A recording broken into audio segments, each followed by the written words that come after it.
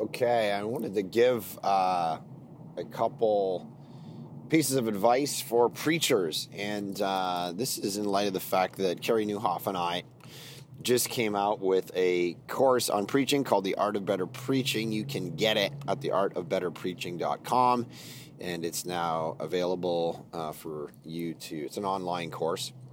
Right now it's $249, and it's going to go up in the next, I think, 30 days or something to $299. So it's going really well. People are really connecting with it, and some really good feedback. But what I wanted to it got me thinking about advice for preachers, and this is a couple things that I don't talk about. Well, a couple of the things I talk about in the course, but a couple I don't. So just outside of the course stuff I've been thinking about since recording the course. If you're a communicator in a church or the marketplace or whatever, it's really important to be able to hone in on a few things. And one of them is to not be derivative or to not copy. I think you need to figure out who you are. I watch too many preachers who, sound like other preachers, and so oftentimes they're like mimicking the famous preachers of today and trying to do what they do, but it doesn't really fit their personality, and so it just feels awkward for everybody, and it's totally clear to everybody what's going on. Even from a stylistic point, there's just this kind of world of preachers who dress the same, look exactly the same, hold the microphone in the same way, use the same pithy sayings.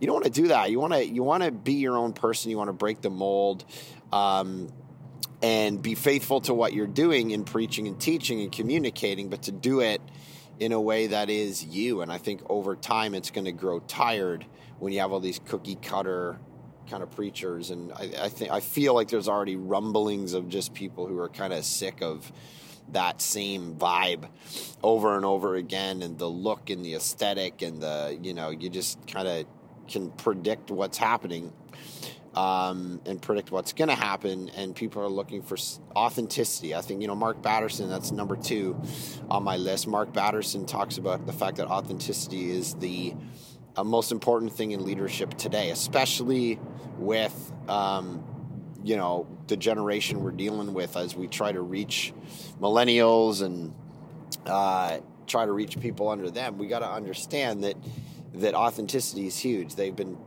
kind of been zapped by the church, or they feel like the church isn't relevant to them and whatever. And what we need to do is show them, hey, look, I'm a human being. I make mistakes. I'm not perfect. I lead with a limp, whatever. And you're authentic. Share, illustrations and stories from your own life, not from, other people's lives. Be real. And I think that goes a long way. And so not copying, being authentic. Number 3 would be work harder than everybody else. In the business world, that's not true about the church world. You have people who just work harder than the next guy to be able to get ahead. Now, of course, our motivation's not to get ahead, but to get ahead in the office, or to get ahead in the workplace, or to, get more sales, or to, get out there and have some results on what they're trying to do. And there's a bit of a work ethic that comes with that, where you want to be the best. I was talking to a guy yesterday, and he's just like in the classic mid-30s, career-driven, wants to go on, every special, committee at his office and whatever, because he wants to show them that he's worth a lot of value to the organization, because he's establishing himself in a career. And, we worked through how to balance that and work life, but there's something about going over and above. And I think that's the key. Preachers, if you want to be great communicators, whether it's in the office or in a church, you got to go over and above what everybody else is doing. You have to work harder. You have to work tirelessly. You have to work hours and hours and hours at your craft. That's prep. Yep. Like reading, writing, manuscripting, all of that. But it's also the actual, rehearsing the sermon in an office or a room or whatever, hearing it out loud, being able to kind of go. And it's not, until have been doing this for 10 or 15 years that I think you can stop doing those things. I think you really need to be, because I think the church deserves a better quality of preacher and teacher today in the Western world. Fourthly, your audience. Know your audience. Your audience should not just be Christians. Of course, the job of the church is to equip the saints. Of course, the job of the preacher is to disciple people, but part of discipleship is reaching them first. And I think oftentimes we create this dichotomy of discipleship means you're talking only to Christians. And I don't think that. I think discipleship, you got to reach people too. And you have to have evangelism and discipleship that are part of your preaching ministry. And so have an audience in your brain that's an unchurched person that going through real unchurched issues with unchurched questions, issues in their life, and make sure you're able to go between both worlds. You'll be able to speak to the Christian, and then also speak to the non-Christian who's questioning, the agnostic, the atheist, the person from another religion. The way Keller would put this is he would say, speak to the older brother and the younger brother, and I think every sermon has got to do that.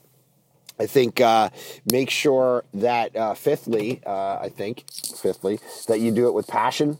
That if you really believe the gospel, if you really understand what Jesus has done, you got to do it with passion. You got to be able to get to the point where you're not note dependent, so that passion comes across. I think a modern audience looks and says, if this person really knows, really is just talking to me about the Bible, and they're talking to me about how the Word and the Word behind the Word, Jesus himself has actually impacted their life, then why do they need to constantly be looking at their notes? They should just be bleeding out of them, just as a very natural part of their life. And of course, you're going to, rehearse and practice so that it feels natural. Lots of people look at me and just think I'm winging it. I'm not. That's hours of prep. That's making sure I memorize phrases and understand what I'm doing, and know kind of where I'm going with stories, where I'm going with the content. But it also comes with 15 years of reading. And so sixthly, if I have room for that, is I think if you're a preacher, you got to read widely and never stop reading. Read business books, read psychology books, read good novels, read good theology. Don't just stick to theology, though. I think if you just stick to your 15 favorite theological authors, or keep just reading Christian philosophy and theology, that your sermons are going to lack a bit. Of course, do that. I'm going into a 1 Corinthians series in the fall, and I just ordered, probably 8 commentaries. And so they're all on my desk ready to go. And every passage, I'll read those commentaries. But in the midst of that, in real life, I'm also reading dozens of other things to draw from. I'm reading Michael Lewis.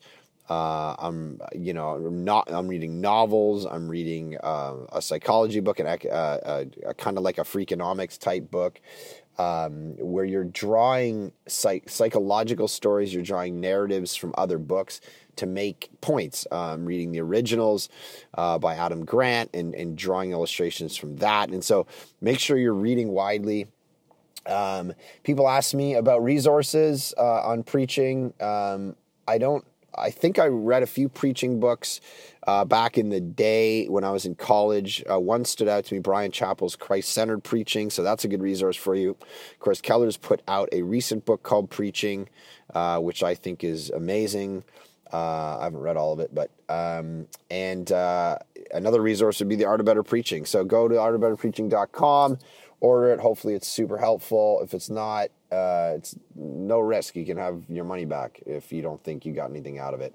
But me and Carrie worked really hard on it. It is 12 sessions. I teach 5, he teaches 5, and then we do 2 together. And then there's bonus stuff. You get a sermon kind of, it's a cool little thing we're doing. It's almost like a game tape where you watch the sermon and on a video, and then we pause it, and you can hear us talking through the sermon. Like, here's why we made this decision. Here's what this point looked like. And then we hit play and we keep going with it. And then you get some workbook stuff as well. So hopefully that equips you, as we talked about in the course, to move from being a good preacher to a great preacher. I just think it's in you. And this is what the world needs. So anyway, I hope that's helpful for you preachers and communicators out there. I really do hope that you're working on your craft harder than everybody else, and you're never settling, as that poster talks about. I'd rather die of thirst than drink from the cup of mediocrity.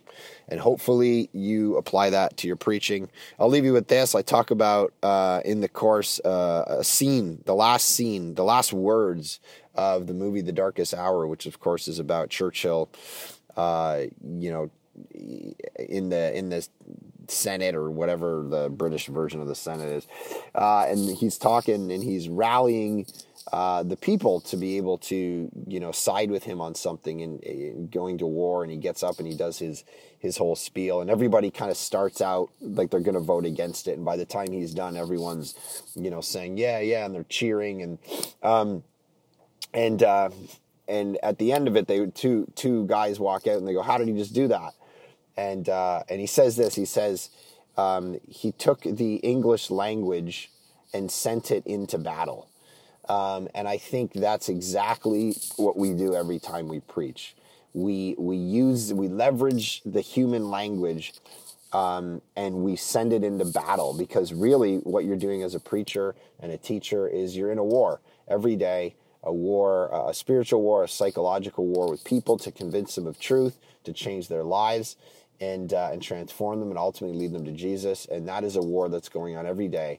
And so when you get up and you communicate, whether it's 100 or 1,000, understand that it's a war, and you're using your words and sending them into battle to change lives. And so that's the big why of this thing, and why it's important that we do it as best we can, as God has called us to.